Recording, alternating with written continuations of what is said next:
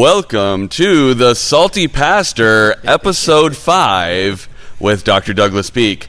This week we are going to be talking about a brand new series that we're starting here at Foothills. Yep. What that means in practical application and how the Lord has already given us most of the instructions that we need to navigate this crisis if we just look in the right place. Look in the right place. All right, without further ado, Dr. Douglas Peak. Well, thank you, Jesse. I love that radio voice. Thank you. That's awesome. I always get the I have a face for radio comment. Yes, so. I but now we're on YouTube, so oh it's... my goodness, that's not good. So go to the podcast and listen. Please do me a favor, and if you're listening to the Salty Pastor today, go to your podcast app, and then make sure you give it a 5-star rating. Absolutely. And you have to kind of scroll down. Like if you're using the Apple Podcast app, they've moved things around a little bit. You have to scroll down on the actual episode once you've started listening to it, and it's down at the bottom. You can leave a review. So, you leave a review? Or on the show page. So either way. And what that does is that tells the algorithm that people are listening, and then as people are searching for answers, then our option will pop up in their search results. And so it's a great evangelistic tool because people right now in this world are really asking a lot of questions about what in the world is going on. And the last thing they need to do is find more garbage to try to answer those questions. Yeah, because, here at Foothills, we're distinctly focused on two things. Number one is Jesus Christ. And then secondly, the Scriptures and how they reveal who Jesus is to us. So that's really our two primary focuses on everything that we do and our teaching and study and everything. And so I think that that's what the world needs right now. Absolutely. So let's talk about this brand new series. We spent 9 weeks talking about F.H. Strong before this podcast even started. We were in that series. Now we're moving into a new series. What is it all about? Well, this series is really about how we deal with change and how we navigate change in our lives, because there's this age-old equation that I have heard for the last 30 years that I've been in the ministry, and that is that whenever you have change, and change is constant, right? But whenever you have change, that always creates pain. You have to adjust to the change, and that's painful. And what pain does is it brings loss. It's the pain that you feel is the pain of loss. It's like, well, man, there were some nice things in the way it was, and now I have to adapt to the new thing, and that creates loss. Now, whenever you have loss in your life, there's actually a process of grief. You see, you grieve the loss. Right. And so it can be a severe grief, an intense grief, or it might be a mild grief. And so it's all about this process that we as human beings go through as we face change. And so all of this is happening in this new study in the context of a family. And it's happening in a family in the Old Testament that had faced a lot of change, and some of the change that they were facing was due to their own decisions. And so it's the ramifications of this and how they navigated it. So I think it's going to be a really great series that we can go back thousands and thousands of years, read about this family and what they went through, and then that's going to help us glean very specific principles that really help us navigate all the massive changes that are happening in the world right now. So you talked about us studying a family. What will we be studying in this series? Well, we're in Genesis, the book of Genesis. So we're going way back. We're going back to the beginning. Way back, that's right. And it's Genesis chapter 37 through 45. It's the story of Joseph. And it's a really big story. And it covers the early history of the family, the original family that became known as the Israelites, or today we call them the Jewish people. So everybody who is ethnically Jewish is a genetic offspring of these original people. Okay. Now, What can you tell us about this family? I mean, it sounds like they made a lot of different choices, and I know some of these stories are more well-known than others. Yes. About Joseph. I mean, there's even a Broadway musical after the man, so it's like we've had various versions of his story, but what are you focusing on? All of it? Are we narrowing the focus to very specific instances? Yeah, well, we're going to try to cover what happened in Joseph's life in particular, in the family he came from. And it's interesting because Genesis, where this occurs, is often misconstrued as a book that's just about the creation of the world. You know, how God created in the world. beginning. Yeah, Adam and Eve, Garden of Eden. Cain and Abel a little bit as like a sadder end to that portion, and then they just kind of scoot on, right? Yes, but actually, it's not a big chunk of the book. The biggest chunk of the book, and it starts in about chapter 11, chapter 12, is there's in those first 10, 11 chapters, a lot of stuff happens. You know, over thousands of years, a lot of big events happen, and then it picks up with Abraham, okay, and then the rest of the book from chapter 12 all the way to the end, to chapter 50, is all about this original family. And so, you know, Abraham is a descendant of Noah, and he's about 9 generations. So Noah, right, has 3 sons. The man with the boat, right? The man with the boat. He has 3 sons, and they brought their wives with them. And so after the water subside, they come out and they plant, and they immediately start repopulating. So 9 generations later. So this could be almost 1,000 years later. Well, and they lived a lot longer back then, too. So which there's been some, since we've mapped the human genome, you know, in 2001, there's been a lot of research into that. And before, people used to say, critics say, well, obviously the Old Testament is false because people couldn't live that long. I mean, that's just ridiculous. Right. And so, but what they're finding is through genetic research is that the genome in early humans was much more pure, is much stronger.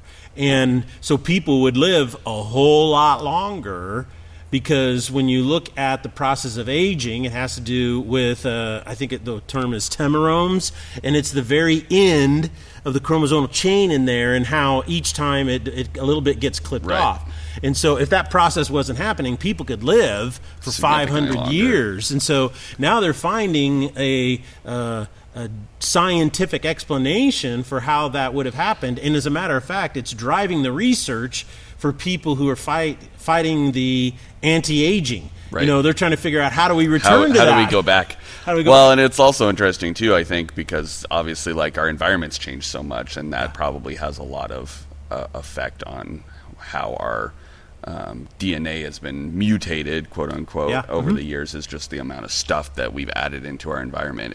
They didn't have as much going on to corrupt everything back then. Well, I mean, you take thousands of years and you take thousands of generations, you know, and you can kind of see how that would happen. Right. But now they're trying to figure out almost how do we return to this. So that's kind of how these people. So 9 generations could easily have been 1,000 to 1,500 years. Right. Just that 9 generations. And over that period of time, these people were having, when you look at the genealogies in the Old Testament, you know, they say the son of. Nobody really reads that because it's so boring. It's like terms and conditions for your app installs. Nobody, you know, click I accept, move on.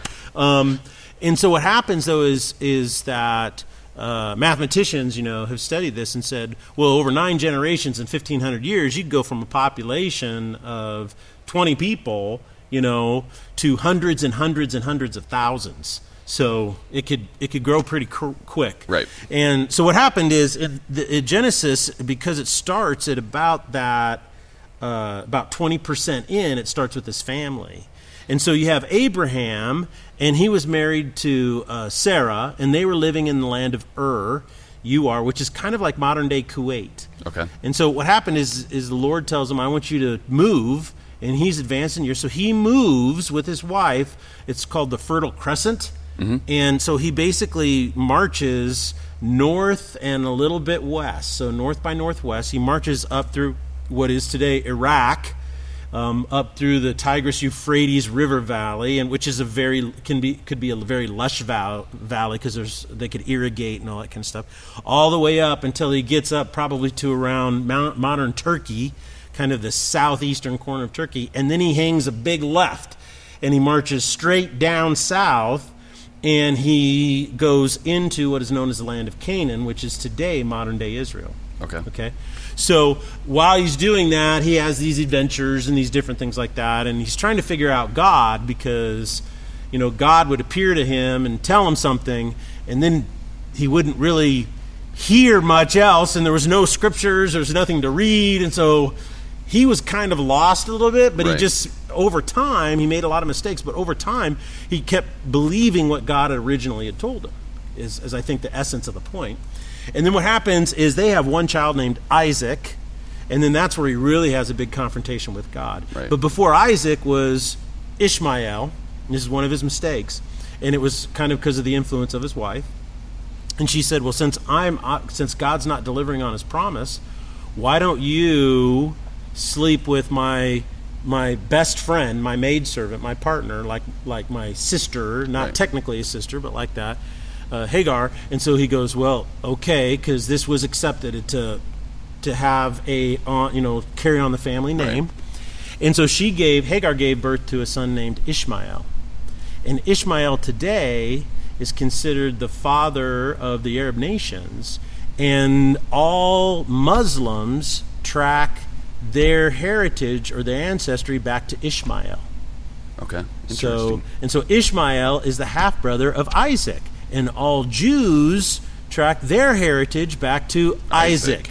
So what we see today is a very extended family conflict. Isn't that interesting? That's actually very fascinating because there's so much going on between that, and it's just this. It's almost like, what's that American trope with the two families? They tend to be the Hatfields and the McCoys? The Hatfields and the McCoys. I mean, that's very reductive, but it's kind of this thing that's just gone on forever. Yeah, and so people are like, why do they hate each other so much? And so there's something going on besides just geopolitical forces. There's something spiritual, I think, happening in that, and it'd be great at another time to dig into that. But basically, what happened is Isaac then has two sons, Esau and Jacob, and then Jacob ends up having 12 sons. Jacob has 12 sons. Jacob has 12 sons by 4 different women. And that's where you start to really see the dysfunction happening, okay? And Jacob, in his story, before he comes back, he goes off, he works for like his uncle, who was the second cousin, I think, of his dad. So he goes over, works for the uncle, and he wants to work for a number of years because he falls in love with his third or fourth cousin, which is Rebecca. She's beautiful. And so what happens is he marries Rebecca, but Laban tricked him, and he actually married Rebecca's sister, Leah. So I feel so bad for Leah, man. You know what I'm saying? She's like used by dad. Yeah. Not first choice of your husband. Ouch! My heart goes out to her. But the one thing about Leah is she birthed a lot of kids, which was a glory to her, I guess, And so, but then Isaac worked. Jacob worked. Isaac was his dad. See, even I get all these names confused. But Jacob worked for another 7 years and then marries Rebecca. And then he goes back. And in this process, God shows an angel of the Lord, they think it was an archangel, shows up. And he sees Jacob's ladder, and he contends with this angel. So he's wrestling with God, contends with God. And so the angel dislocates his hip, which that would really hurt. But what happens is, so that's like the most painful thing that can happen to you. It's not like life-threatening, but it's just so painful, which is really an interesting thing here, because what he does, though, is in the midst of his pain, in the midst of his contention and his struggle with this servant of God, who he suffers great pain, he refuses to let go. So he refuses to let go, no matter how much it hurts. And so the servant of the Lord says, why won't you let me go? He goes, I won't let you go until you bless me. And so then the angel blesses him, and then he lets go. And then that doesn't mean he becomes a perfect guy, right? But his name is changed ensuing to Israel. So his name changes from Jacob to Israel. And Israel, in the nation, the term today, Israel, means to contend with God. Isn't that interesting? That's funny. It is. So it means to contend with God. So if you're Jewish, your relationship with God is always, you're always contending. You know, it's always a struggle to figure it out. Which then that's why when Jesus comes along and he says, I have come to bring peace, that's why there was such a radical notion to thousands and thousands of years of people following God, but contending with him constantly. Right. You know what I'm saying? Struggling with that. And then Jesus shows up and says, I'm here to bring peace. No more contending. You're now fully. And so that, you can see that, wow, what a radical shift in thinking that was. But in this family in particular, what happens is the story of Joseph is that Leah, who he married first, had like 4 kids, and then there were 2 servants, one of Rebekah and one of Leah. And back then we don't understand what this is, but it was basically a woman who may have not have been an offspring of the thing, is like, I want to be bonded as a sister to this person. So they're like best friends, they're bonded together, they called them maidservants. Right. You know, and our tradition today is when you get married, a woman has a maid of honor. So see, all these traditions we have come in these ancient historical things. But what happens is there was Bilhah and Zilpah. I think I get that right. And what happens is then Jacob sleeps with Bilhah and Zilpah, and they both have kids. And then Leah has more kids. And during the whole time, he loves Rebekah the most. You know, she was closest to him. He loved her the most, but she could never bear children. See? Then, so now he's got 10 kids.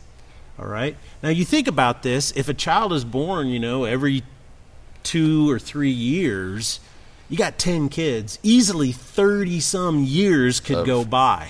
Yeah. So your oldest, which is your very firstborn, is Reuben. Reuben could be 30, 35 years old. You know, he's a grown man, married, maybe even has his own kids. Right. Kind of a thing. And then what happens is then Rebekah gets pregnant. And Rebekah gives birth to Joseph. And this is late in Jacob's life. So finally, Rebekah gets pregnant. He's much older. So what does Joseph become? The favorite. The favorite, spoiled little guy. And then right after Joseph is born, Rebekah, we don't know how long, but Rebekah becomes pregnant a second time. But then she dies in childbirth.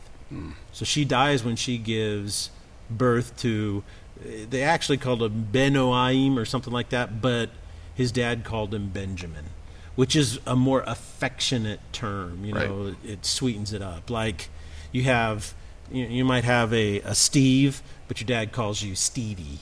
Or your name might be Ken, and your dad calls you Kenny. Right. You know, it's kind of like an affectionate term, I guess, a change of it. Yeah. So Jacob has these 12 kids, right? And here's what's really interesting, you know, is they're all boys. And they all have different moms, you know, they're kind of in chunks. And the thing that they do is they all, because there's so many boys and because Jacob, who is Israel now, has made good choices, they're living in really great land. If you've ever been to Israel, you can see, okay, now I understand why this was called the Promised Land, so much of it. And their flocks grew tremendously. And so they would travel tens, maybe hundreds of miles, taking care of these massive flocks in these massive valleys. And so they became very wealthy and spread out. And that's what this story is about, is how this Joseph then grows up spoiled, right, by his dad, so much so that his dad gives him an opulent symbol of favoritism, you know. be like, how many kids are in your family? How many siblings do you have? I have 3 siblings, so 4 of us total. A total of 4, and you have 2 sisters that are twins, right? Correct. So, just hypothetically, what if your mom or your dad showed up one day and said to your little brother, you're out trying to work and spend money, find enough money to buy a car, Right. Your sisters are working because they're trying to buy bicycles or something like that, and your mom or your dad shows up and says to your little brother, hey, I'm going to buy you a Lamborghini. There would be a little bit of rage, probably. There would be a little bit of raging going on, and that's what you see here. And what's interesting is that when you read through the 37th chapter, what you do is the author, who is Moses, is pointing out how this created a deep-seated bitterness Absolutely. in this family. And this normal sibling rivalry just spun absolutely out of control until it became a murderous rage. And what's interesting is Joseph, on the one side of it, contributed to that rage. He's was not blameless in the situation. No, either he was absolutely unequivocally oblivious, which I don't think so, because it starts when he's 17. Now, I realize when you're 17, you're not... I've worked with a lot of teenagers. It is possible to be pretty oblivious, but this might be a step further. Yeah, it's a step further. That is that he had dreams. He shared these dreams. He didn't... what's interesting is the author, because you see this throughout, so many of the books that Moses wrote, is that he didn't seek any counsel. He didn't seek any advice, even from his father, on how to deal with this. He didn't contend with the Lord over what they meant. As soon as they happened, he just went out there, basically, and shared them with people that were already not happy with him in his family. And so it's really interesting, because what ends up happening in this chapter is his brothers are so enraged by it that he's always at home. And I don't think people really understand what's going on here. And some notes that I have in my Bible about it is in chapter 37, verse 14, it says, or verse 13, Israel says to his son Joseph, "Are not your brothers pasturing the flock in Shechem? Come, I'm going to send you to them." And Joseph said, "I will go. I'll go do it." And so what happens is he sends them in verse 14. He says, "Go and see about the welfare of your brothers. Go check on them." Okay? And so he sends him from the valley of Hebron all the way to Shechem. And what people don't realize is that's 55 miles north. Back in the day when you had to hoof it or ride a horse or something of that nature. Yeah, they were not horsemen. They walked. And so how long would it take you? Let's just say back then, a young man could maybe do 10, 15 miles a day. Right. So, he's asked to do easily a 4 or 5 day journey north just to find his brothers. He gets there, and his brothers and all the family business isn't there. So he asks other people. And if you've been to Israel, it's really cool because you can see these valleys, and they're just amazing. They're massive. But then he has to go then to find him in another spot, and that's another 18 miles away. Oh my gosh. So he's going to find them, and what happens is the brothers see him coming from far off, which is easy to do.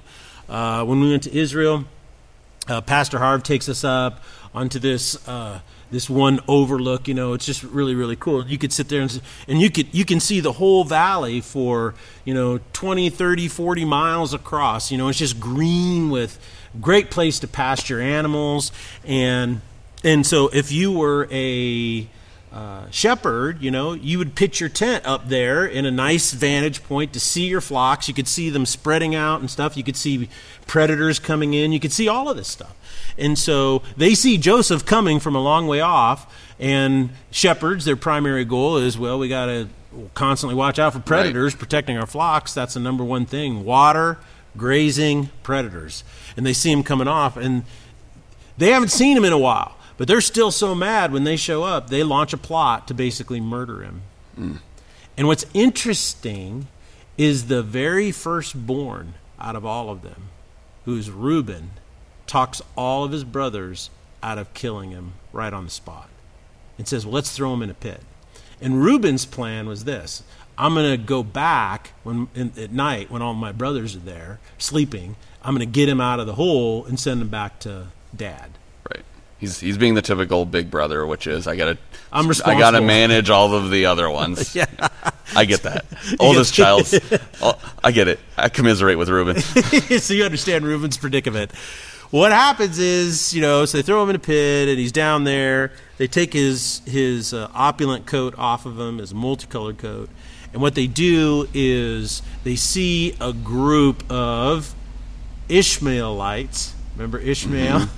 Passing through, and so they sell him to the Ishmaelites, and they sell him for 20 shekels. Okay, and here's what's interesting: is in that time, 20 shekels would be about 80 days worth of wages.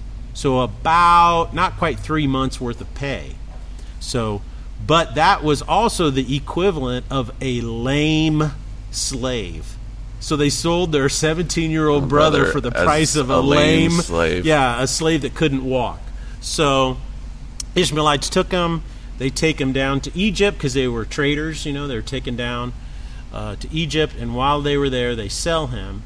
And the person who buys him is Potiphar, who is an Egyptian, who is head of the guard for Pharaoh. So he was a man of position, a man of wealth, and so he buys him. So that's what this whole first chapter is all about, how this one dysfunction sets in motion massive things. Yeah. So is that what we're focusing on Sunday? Is that what our first message is on? We've done a lot of history on this first part. We went back to the beginning and kind of traced lineage and kind of set up a lot of the exposition, I guess, around this main story. What are we covering on Sunday? What's this first message going to be focused on? Well, this first message is that when you step back and look at the story of this family, what you see is disruption, okay? So massive change happened very quickly. The change came because they made a decision to change the normal. Right. See, there was this normal, and they'd all adapted to it, and they'd all become successful. Right? Successful business. They were fairly wealthy. But this burned in them, so they make a decision. And in the making of that decision, it immediately brings a massive change. No one could expect what the change was. And that's called a disruption, right? Right. For whatever reason, massive change came really, really quick. And what that disruption does is that not only set into a course of action, but it begins to pull apart all the fractures in the old normal. Right. And that's it, because what disruptions do, change do, is it increases pressure.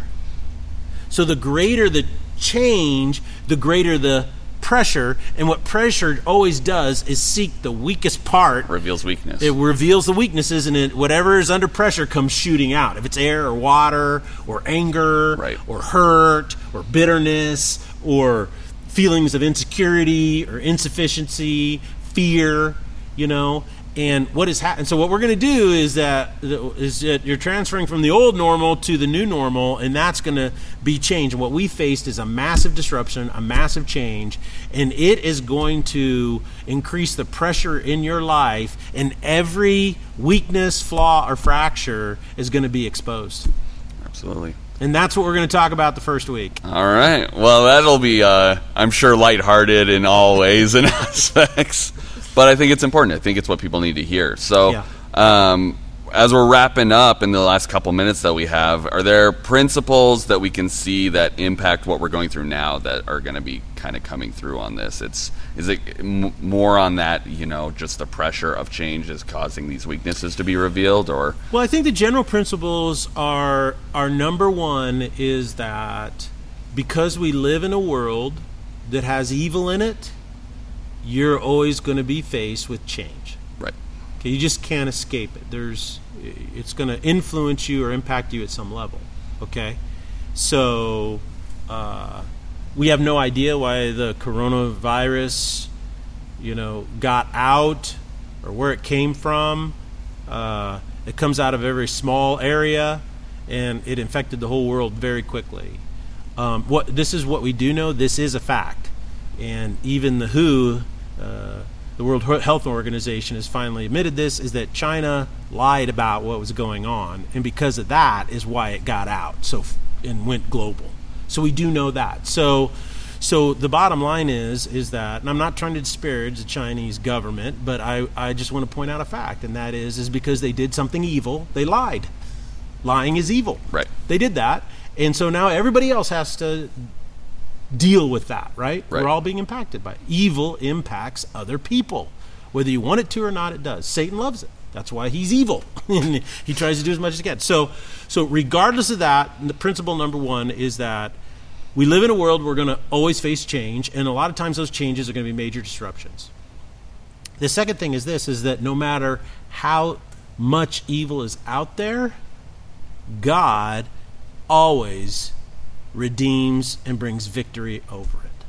And that's one of the most powerful messages of hope that you'll ever hear, you see, and that is that Jesus conquered death. He conquered the effects of evil. Right.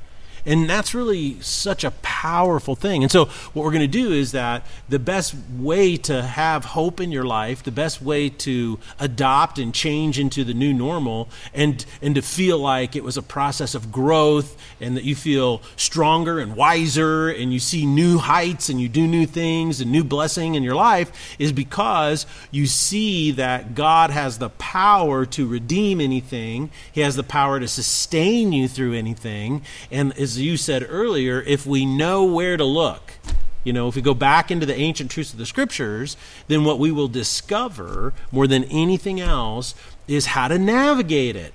And so I think these messages from this family are going to show us that even when things look the darkest, there's always a new day dawning. God is always sovereign. God is always bringing hope in the midst of darkness. Absolutely. Well, that's all we have for episode 5. Again, just want to remind you to like and subscribe on our YouTube channel, or leave a 5-star review in the podcast app of your choice. We really appreciate that, because these messages really need to be shared with other people, and that is best done through you guys. We can only do so much. So we appreciate you joining us, and make sure you tune in for our episode on Thursday, episode 6. We'll continue diving in on what this next sermon's going to be and how we can apply it. Thanks for joining us. Okay.